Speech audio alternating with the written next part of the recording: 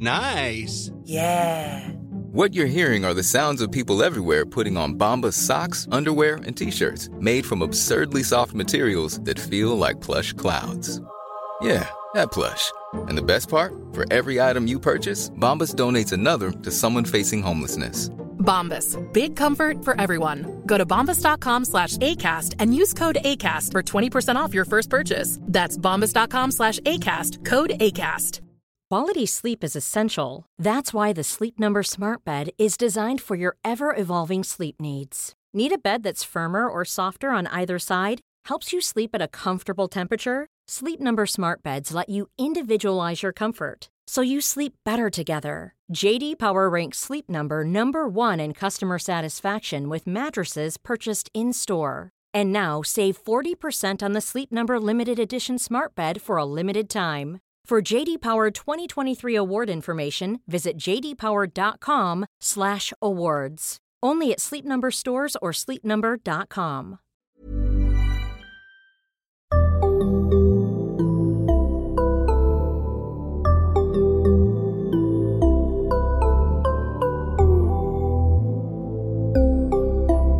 Barnpsykologerna. Välkomna till ett nytt avsnitt av Barnpsykologerna, en podcast med Liv Svirsky och Lars Klintvall. Och idag ska vi prata om hur det är att ha ett syskon med en allvarlig sjukdom. Och den vi ska prata med, eller den jag ska prata med, är Reyhaneh Ahangaram. Välkommen till vårt avsnitt. Tack. Du kan väl börja med att presentera dig. Reyhaneh heter jag som sagt och har jobbat som psykolog i drygt 12 år. Har jobbat 10 år inom barnpsykiatrin här i Stockholm där jag bor, och sen är jag skolpsykolog nu sedan 2,5 år tillbaka. Jag har jobbat länge på Astrid Lindgrens barnsjukhus på ett BUP-team där med svårt sjuka barn och deras familjer, så jag har träffat många syskon till de här svårt sjuka barnen. Och sen har jag även skrivit 2 böcker. Allt som händer inuti som kom ut förra året och Känsloboken som kom ut 2020. Säg lite kort bara om de böckerna. Ja, Allt som händer inuti som kom ut 2019, det är en bok som är riktad till mellanstadiebarn som handlar om tankar och känslor och mående. Det är inte en bok om psykiatri eller psykisk ohälsa, utan handlar mer liksom om generella saker. Som en A till Ö-bok om mående kan man säga. Och när den kom ut så kom det ganska snabbt en efterfrågan på, men finns det någonting till yngre barn? Hur pratar man med yngre barn om känslor?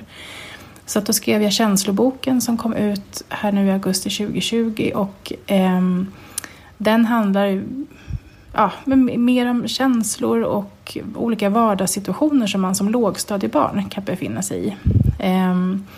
Så den är lite enklare till upplägget och så, men innehåller också lite olika frågor som man kan prata om tillsammans, föräldrar och barn, så om man vill läsa den. Eller om, jag vet att det är en hel del skolor som använder sig av den också. Så, så att de har jag skrivit också. Kul. Men idag ska du då prata om erfarenheten från sjukhuset, gissar jag. Precis. Ja, vänta, du berättade ju innan att du idag också jobbar med föräldrar.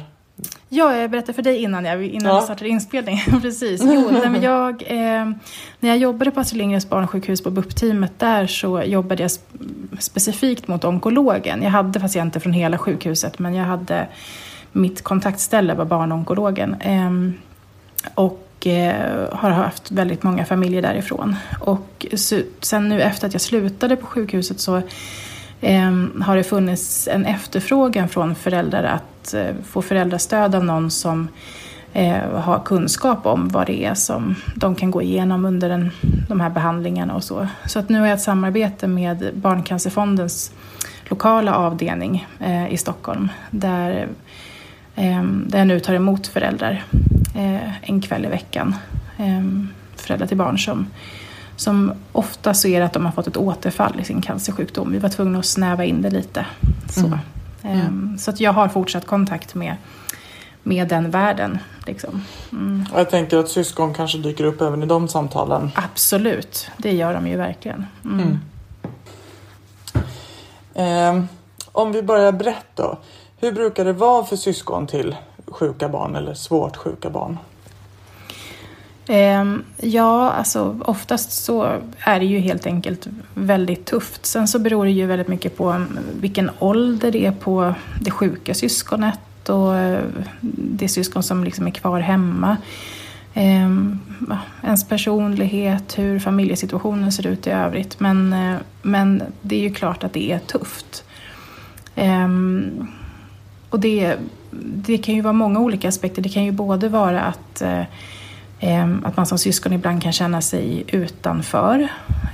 Det kan vara att man tycker att saker är väldigt skrämmande. Eller att man bara inte förstår. Och att inte förstå kan ju göra saker ännu mer skrämmande än vad de kanske egentligen är. Det kan vara väldigt blandade känslor. Jag tänker jag har träffat många syskon, alltså friska syskon så, som har sagt att jag önskar att det var jag som hade cancer. Så att mamma och pappa hade kunnat vara med mig. Samtidigt som de vet att det inte är så att de egentligen vill ha den här sjukdomen. Men att det kan finnas så mycket längtan efter föräldrarna och syskonet. Och en längtan efter att livet bara ska vara som vanligt igen. Så att det kan vara väldigt många olika tankar och känslor som dyker upp. Är det just den där att jag önskar att det var jag så att jag fick vara med mamma och pappa? Eller finns det också den där jag skulle önska att det var jag så att mitt syskon slapp? Liksom den där, jag hade hellre tagit det själv. Ja, särskilt tycker jag bland äldre syskon tycker jag kan uttrycka det att de kan vara väldigt oroliga för sina yngre syskon och säga så här, men jag vet ju lite mer och jag förstår ju mer och jag tycker inte att det är läskigt att få sprutor till exempel. Men hon är ju så liten, hon förstår ju inte vad som händer. Så att det finns ju väldigt mycket ansvarstagande också från syskonens sida. Att man också, det är just det här med att det kan vara så otroligt blandat med känslor. Men att man också känner att man måste vara felfri och skärpa sig och försöka vara den som ordnar allt och inte är till besvär. Och samtidigt så är man jätteledsen över hela situationen och önskar att det var på ett annat sätt. Och är jättebesviken för att föräldrarna inte har tid med en. Så att det kan vara många komplicerade känslor i det. Och det här som du är inne på att föräldrar inte har tid. Det är ju en naturlig del i det. Eftersom föräldern måste vara. Eller sannolikt måste vara en del. Nu pratar vi för sig kanske om barn som är på sjukhus då. Men jag tänker att det kan ju också vara barn som har allvarliga sjukdomar av andra slag som kräver mycket uppmärksamhet eller vård, även om de kanske inte vårdas inneliggande kontinuerligt. Ja, men precis. Eller har någon svår funktionsnedsättning som kräver mycket omvårdnad och så, absolut. Men hur ska man tänka? För jag tänker att många föräldrar ju sannolikt har rätt dåligt samvete för det barn de barn som de inte hinner med. Vad är ditt råd där? Alltså första rådet är ju på något sätt att man som förälder ska, det här är ju klyschigt, men det är ju så att man ska försöka vara lite snäll mot sig själv och tänka att hade man som förälder fått välja så hade man ju valt en helt annan typ av situation. Och att det här är ingenting som man riktigt kan styra över eller bestämma över. Att man först liksom tar några djupa andetag och bara liksom klappa lite mentalt på sig själv. Så att men det här är en jättetuff utmaning som vi har framför oss.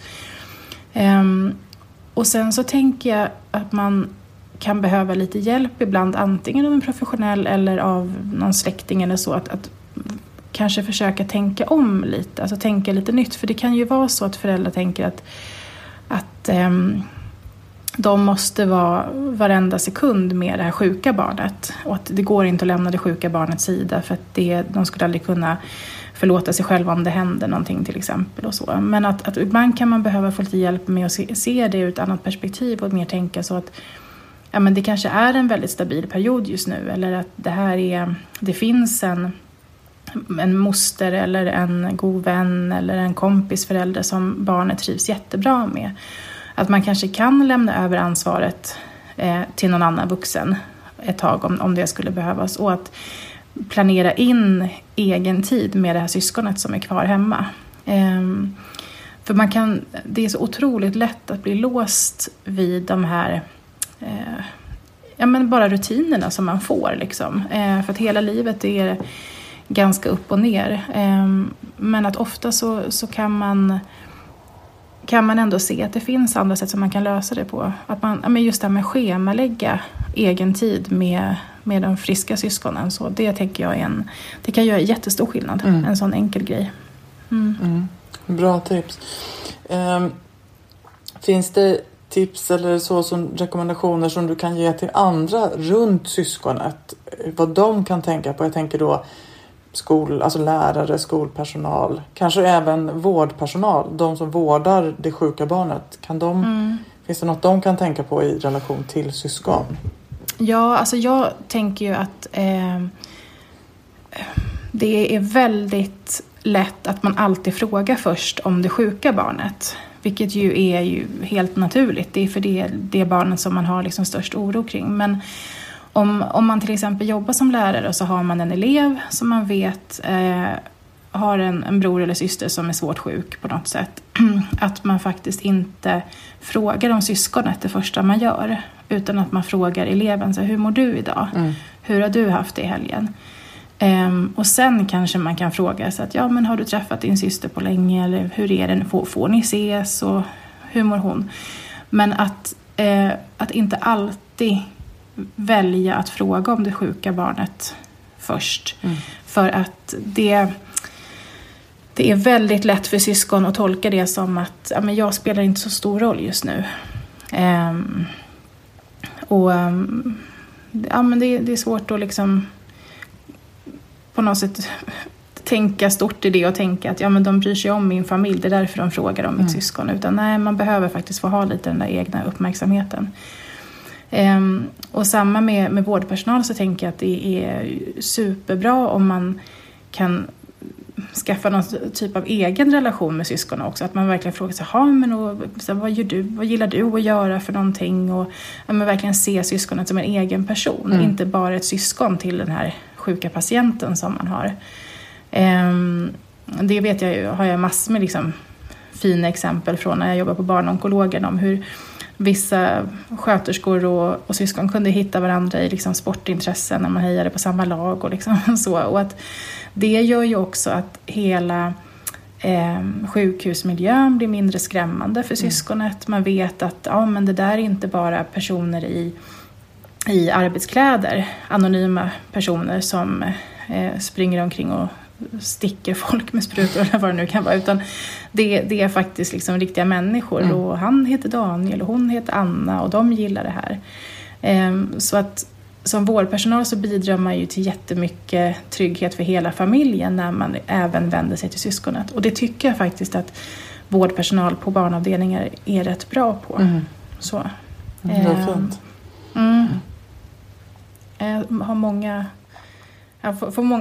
har många minnesbilder om hur jag sett personal och syskon liksom, tillsammans i gemensamma utrymmen och prata och så. Så det, finns det någonting då som man kan säga, jag menar, huvudsakligen så är det klart att det här är något som man inte önskar och något som är jättetufft och utmanande, men finns det någonting man kan se som syskon ändå kan på något sätt vinna i en sån här situation? Jag vet att man ibland pratar om till exempel att syskon till barn som har svåra sjukdomar och så kan få en mognad och en visdom liksom, som jämnåriga aldrig kommer i närheten av, och att det ändå kan finnas, att det kan vara något värdefullt liksom. Jo, men det tycker jag absolut att man kan se. Man får ju en helt annan kunskap. Man vet hur det funkar på ett sjukhus, eller att man vet hur plötsligt så vet man en massa om mediciner, eller man tvingas lära sig en massa sådana saker. Och att man också jag tänker att när vi människor ställs inför en stark existentiell oro, ångest och en osäkerhet inför framtiden, så tvingas vi ju att lära mycket nytt. Så att faktiskt få syn på att vi kan inte kontrollera allt, och läkare kan inte heller kontrollera allt, och det är ju super jobbigt. Men det kan absolut, som du säger, tänker jag, påskynda någon slags mognad i det. Sen så tror jag att om man skulle fråga syskonen så här, var det värt det? Så skulle de nog säga nej. Så, att de önskar nog att de hade fått den mognaden och kunskapen på något annat sätt. Men jag tycker absolut att man kan se att det finns... men man kanske växer upp lite snabbare, och det är ju både på gott och ont. Så. Om det inte matchar någon av ens kompisar, om man känner att man plötsligt rusar ifrån sina kompisar och de vill bara hålla på med barnsliga saker, och själv så tänker jag jättemycket på hur livet kan bli, så kan det ju bli ganska tufft. Och då är det ju väldigt bra med såna här olika syskonaktiviteter som finns, både olika patientföreningar som har det, men till exempel på barnonkologen så Barncancerfonden sponsrar syskonstödjare, kallas de för. Det är ju inte någonting som sjukhuset anordnar. Och det är ju personer som just tar hand om syskonen, just för att de ska få bli sedda också, och för att de ska ges möjlighet att träffa andra syskon. Och ibland behöver man ju inte ens prata om det som förenar en, utan bara vetskapen om att men den här personen har också gått igenom eller går igenom något liknande. Bara det gör att jag känner liksom lite mer samhörighet och så. Så det tänker jag det är ju alltid väldigt viktigt att liksom få känna att man inte är ensam om sin erfarenhet. Verkligen. Brukar det vara så för syskon, det kanske också är svårt att svara på, men jag tänker att det måste vara väldigt stor skillnad hur talbart det är i familjen, det som händer. Och hur man kan på något sätt... För en del barn kanske, eller syskon blir kanske ganska ensamma i det här. Inte bara gentemot andra jämnåriga, utan också i sin egen upplevelse. Jämfört med att man kan prata om det. Ja, jag tänker att det är ju sån otrolig skillnad i... Men alla familjer är ju olika, och det är de ju redan från början. Att hur tillåtet det är att uttrycka ledsnad och ilska och oro och ångest. Har det inte varit någonting som man är van vid sedan tidigare, så kommer det ju inte bli särskilt mycket lättare egentligen när man ställer sig inför en sån här svår situation. Utan det blir ju bara ännu mer konstigt. Så. Och sen så kan det ju också vara såna där saker som att... man kanske inte alltid faktiskt kallar sjukdomen vid dess rätta namn. Och det kan ha med många olika aspekter att göra. Det kan både ha att göra med att man tänker att man skrämmer barnen om man kallar det för cancer. Eller att det sjuka barnet är för litet för att förstå.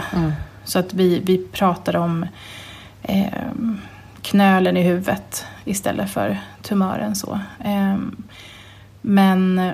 Om man inte då tydliggör liksom, för de äldre syskonen vad det egentligen handlar om, så kan det ju också bli en känsla av att det är väldigt förbjudet att prata om det som faktiskt pågår. Och så här, hur öppen kan man vara? Och kan man som barn ställa sina frågor till sina föräldrar? Eller blir det jättekonstigt? Skulle de vägra svara på dem?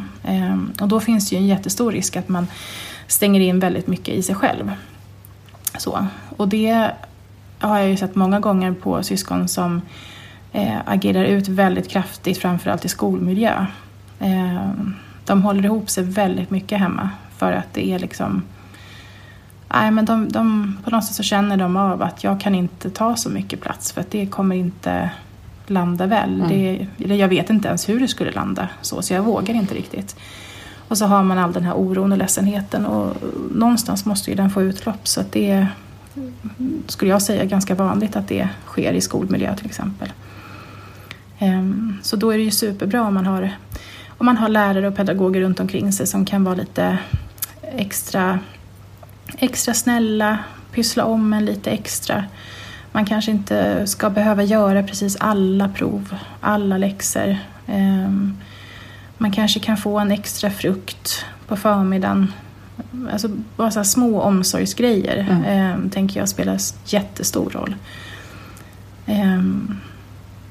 Och också det här att personal i skolan inte ser ilskeutbrott som trots. Eller ADHD till exempel. Utan att faktiskt tänka till ett steg att det är ju supervanligt att det handlar om att man är väldigt ledsen. Så. Och ser man det på det sättet så blir det ju mycket lättare att bemöta det också. Och där tänker jag också att det måste ju vara väldigt bra om till exempel skolpersonal eller bara andra vuxna runt familjen kan finnas som någon som barnet kan få ställa alla frågor till. Jag tänker att syskon kanske inte vågar fråga mamma eller pappa, kommer Pelle att dö? Och liksom det där som man förstår att föräldrar nästan inte vågar tänka. Men som kanske syskon faktiskt behöver få fråga och ventilera. Och jag brukar också uppmuntra att vårdpersonal är ju väldigt pressade och det är ju inte alltid som läkare har tid för extra samtal och så, men jag tänker att om det går, att man ska i alla fall alltid fråga, för att vårdpersonal vill ju hjälpa till så mycket de kan, men att syskon ibland, särskilt om de är lite äldre, kan få egen tid med barnets läkare eller en sjuksköterska där föräldrarna faktiskt inte är med. Att man kan få ha en egen tid där man kan få ställa en massa frågor, och har man inte så mycket frågor så kanske den här läkaren eller sköterskan kan ställa frågor om så att, men vet du vad den här sjukdomen heter? Vet du varför din lillebror får de här medicinerna? Vet du vad de gör? Men att faktiskt få lite egen tid utan föräldrar, och så man vet också att det blir inte rapporterat till föräldrarna exakt vad man pratar om. Det går ofta att ordna, så att man ska inte vara rädd för att fråga, och sen kanske det inte kan bli just den veckan, men det uppmuntrar jag verkligen. Det tycker jag kan göra jättestor skillnad faktiskt. If you're looking for plump lips that last, you need to know about Juvederm lip fillers. With Juvederm Volbella XC and Juvederm Ultra XC, your lip look, whether it's subtle or bold, can last up to 1 full year with optimal treatment and no additional maintenance. Find a licensed specialist and see if it's right for you at Juvederm.com today. That's JUVEDERM.com. Add fullness to lips in adults over 21 with Juvederm Volbella XC or Juvederm Ultra XC. Do not use if you have severe allergies or a history of severe allergic reactions, or if you're allergic to lidocaine or the proteins used in Juvederm. Tell your doctor if you have a history of scarring or taking medicines that decrease the body's immune response or that can prolong bleeding. Common side effects include injection site redness, swelling, pain, tenderness, firmness, lumps, bumps, bruising, discoloration, or itching. As with all fillers, there's a rare risk of unintentional injection into a blood vessel, which can cause vision abnormalities, blindness, stroke, temporary scabs, or scarring. For full, important safety information, visit Juvederm.com. Since 2013, Bombas has donated over 100 million socks, underwear, and T-shirts to those facing homelessness. If we counted those on air, this ad would last over 1,157 days. But if we counted the time it takes to make a donation possible, it would take just a few clicks. Because every time you make a purchase, Bombas donates an item to someone who needs it. Go to bombas.com/ACAST and use code ACAST for 20% off your first purchase. That's bombas.com/ACAST, code ACAST.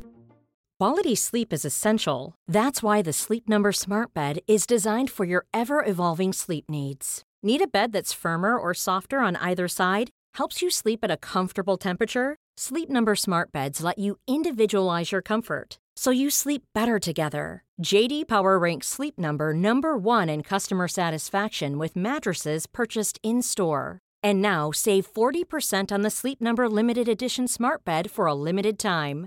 For JD Power 2023 award information, visit jdpower.com/awards. Only at Sleep Number stores or sleepnumber.com. Du, vet du någonting om hur syskon till svårt sjuka barn mår om det svårt sjuka barn, alltså när det blir friskt? Har man... Då kan det ju verkligen vara så att det friska syskonet passar på att ta igen för förlorad tid. Det kan ju vara... Ja, men jag har ju träffat många föräldrar som verkligen kan vara helt utmattade och tänka sig, nej men det var ju nu det skulle bli lugnt och skönt, och nu så har det här syskonet liksom börjat agera ut, och så jag är ledsen, men det behöver ju liksom gå sig igenom så. Att nu finns det lite mer luft och utrymme för det här barnet. Och nu behöver ni liksom ägna en massa uppmärksamhet åt det här syskonet också, så att man liksom kommer igenom det där. Sen kan det ju också bli så att det blir blandade känslor där också. Det kan ju vara att man har haft ett syskon som har varit borta hemifrån under långa perioder. Att man är väldigt van vid att antingen bara vara ensam barn, eller att man kanske har ett syskon hemma och plötsligt så har man det här andra syskonet också på plats som gör att ens rutiner ställs liksom lite på ända och man var van vid att ha sitt liv på ett sätt och så. Så att det är ju inte alltid bara jättekul att syskonet återgår till liksom en vanlig vardag. Det kan bli mycket dubbla känslor där också. Och det tänker jag är jätteviktigt när man träffar de här syskonen, att man verkligen bekräftar dem i att det är helt okej att det känns både och. Att man inte är en elak person för att det både känns lite jobbigt och att man är glad liksom, för att syskonet har kommit hem, utan att man säger så här, men det är ju inte konstigt. Att man försöker normalisera det så mycket som möjligt och att men är det någonting särskilt du skulle behöva för att det ändå ska kännas lite lättare och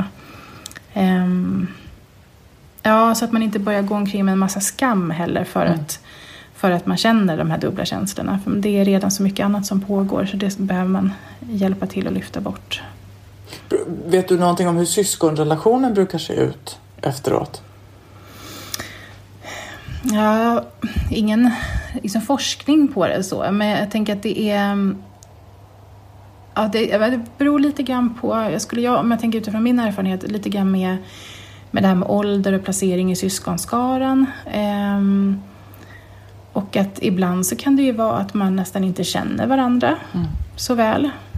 Och att det kan ställa till problem. Jag tänker också att vissa barn som är sjuka på något sätt eller har opererats i hjärnan eller så, som att de faktiskt blir lite personlighetsförändrade så. Att det blir ju som ytterligare en sak att ta itu med för syskonet eller för hela familjen. Att säga okej, men nu är liksom faran över, men det här är inte den lilla syster som vi kände förut, utan nu är det någonting helt annat. Och ibland så blir det jättebra. Jag tänker att det här friska syskonen känner liksom att men jag har en viktig roll och jag finns här för min lilla syster till exempel och kan hjälpa till och jag är viktig och att man hittar ett jättefint värde i det. Och sen kan det ju finnas supermycket på att jag skulle bara vilja att allt var som vanligt och mina kompisar kan leka med sina syskon på ett annat sätt och varför är det inte så för mig? Och, så att det är väldigt olika. Så. Och nu inser jag att jag kanske lät väldigt negativ och pessimistisk. Jag tänker så att sen finns ju absolut många som bara är så himla lyckliga över att såklart att deras syskon liksom nu är mitt syskon friskt och nu kan vi liksom, nu orkar hon mycket mer och nu är faran över och nu är det bara jättebra. Men att man inte ska tvinga dem att tänka på det sättet utan att faktiskt så här, men också bjuda in lite till så att men det kan ju vara lite jobbigt också att lilla syster är hemma nu och alltid vill låna dina grejer och liksom att det är ju bara vanliga normala känslor som måste få finnas där. Och kanske skönt som förälder att inte bli orolig om det är det som händer utan att faktiskt se precis. Att det är okej. Alltså blir relationen superpositiv så är ju det jättefint. Men om den inte blir det så behöver man inte bli så orolig för det heller. För det kan väl också förändras. Ja, det beror ju också på åldern, men det kan ju förändras mycket över tid. Verkligen. Och jag tänker att det blir ju alltid nya situationer att vänja sig vid för familjerna. Jag tänker att det är så många föräldrar som jag har träffat vars barn är färdigbehandlade till exempel för en leukemi. Och sen så nu har de bara läkarbesök var 3:e månad till exempel. Och så kommer föräldrarna till mig och säger men varför är jag inte glad för? Så nu är det ju klart liksom. Men nu är jag ju trött och nu ska man få hela vardagslivet att funka igen. Och det är ingen som ringer och säger att de kan skjutsa mitt andra barn till aktiviteter. Alltså det är en massa hjälp som försvinner för folk tänker att men nu är allting bra. Men så att men det är ju en helt ny situation. Man har inte haft en vanlig vardag på kanske 2,5 år som en leukemibehandling är på. Så att det är ju någonting, det blir ju nytt för alla. Både föräldrar och det sjuka barnet och syskonen och så. Det där tänker jag är så otroligt viktigt att upprepa för folk just som är nära folk med svåra sjukdomar. För det där beskriver ju även vuxna människor som har haft en cancersjukdom till exempel och blir friska. Att plötsligt så förväntas man leva som vanligt. Men det är liksom då man har tid. Mycket kommer ifatt. Och därmed att inte, och även människor i sorg, att inte släppa dem för tidigt. Utan hellre som eller anhörig eller närstående liksom fråga en gång för mycket. Om man kan fortsätta hjälpa till, komma med en gryta även fast hela familjen är hemma. Och så. Ja men precis, att det, och jag kan ju verkligen förstå reaktionen hos omgivningen för att de har väl också varit oroliga och jätteledsna och har man inte så stor insikt i vad en sjukdomsbehandling innebär och så blir det ju också, ja men man vill ju så gärna kunna andas ut. Så då tar man ju det verkligen som ett tecken på att nu kan jag andas ut och nu är allting bra. För att man vill så gärna att allting ska vara bra. Men jag håller helt med om att det tänker lite grann på. Jag hade en gammal jobbarkompis som beskrev det som att man har liksom dragit åt korsetten under liksom hela behandlingstiden till exempel. Och sen när saker liksom har lugnat sig och så, det är då man släpper på korsetten, men det är kanske då man känner just hur himla trött man är. Och att även omgivningen kan behöva se den liknelsen just för att kunna det krävs ju inte alltid så mycket, det är ju precis som du säger, en gryta eller att man ringer och frågar om man ska hjälpa till med tvätten någon dag eller skjutsa ett syskon till en fotbollsaktivitet som ens barn ändå går på. Ja, det är inte stora saker som brukar spela roll alltid. Och nu pratar vi då ändå om när det har gått bra, men när det inte har gått bra då? När det sjuka barnet kanske faktiskt inte överlever. Hur brukar det bli för syskon?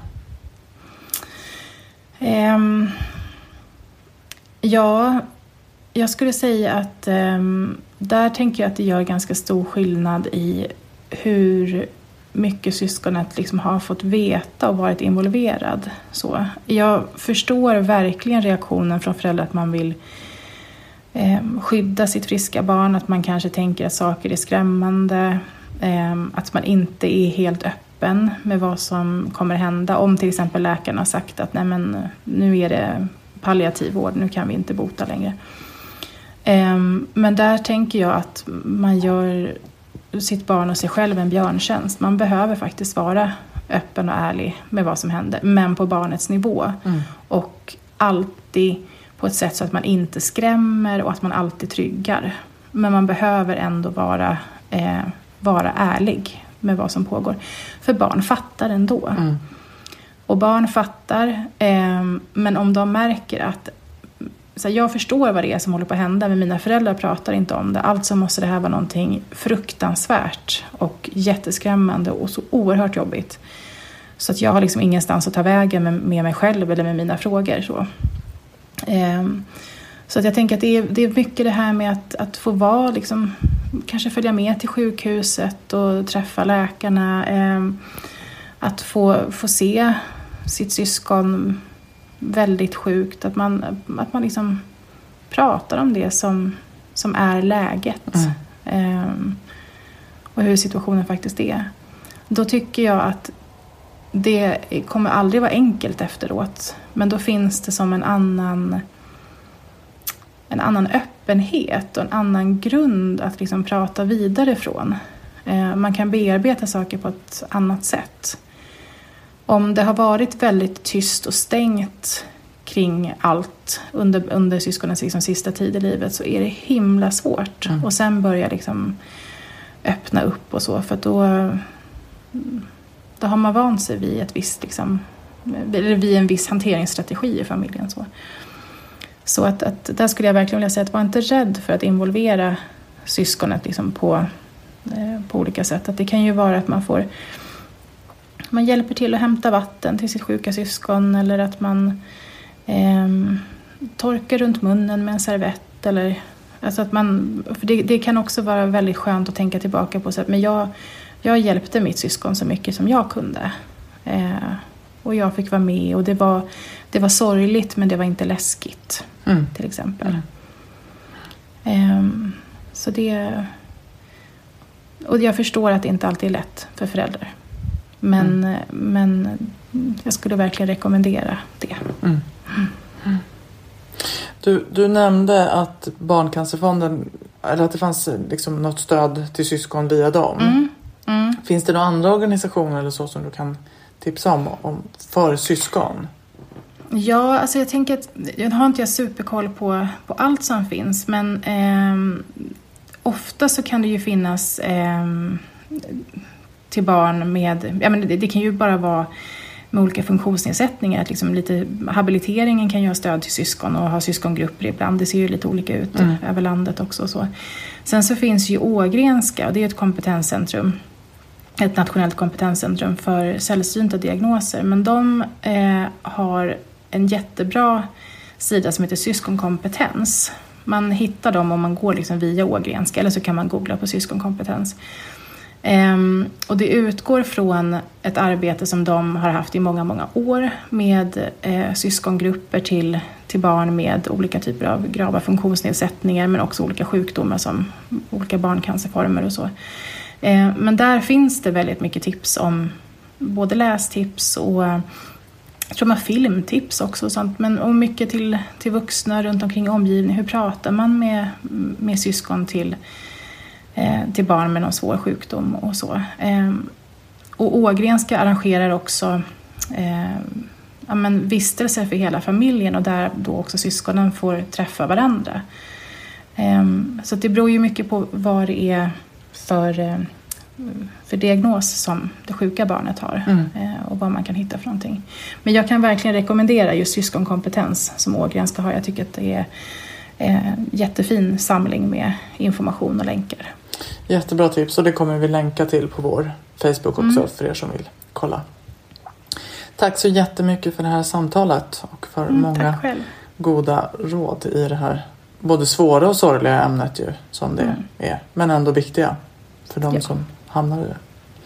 Stort tack. Tack själv.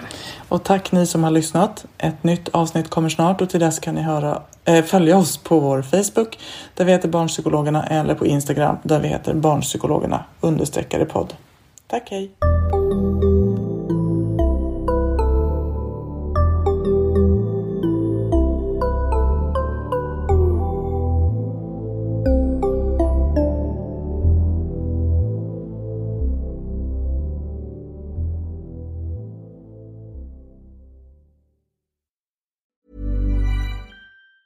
Mom deserves the best, and there's no better place to shop for Mother's Day than Whole Foods Market. They're your destination for unbeatable savings, from premium gifts to show-stopping flowers and irresistible desserts. Start by saving 33% with Prime on all body care and candles. Then get a 15-stem bunch of tulips for just $9.99 each with Prime. Round out Mom's menu with festive rosé, irresistible berry chantilly cake, and more special treats. Come celebrate Mother's Day at Whole Foods Market.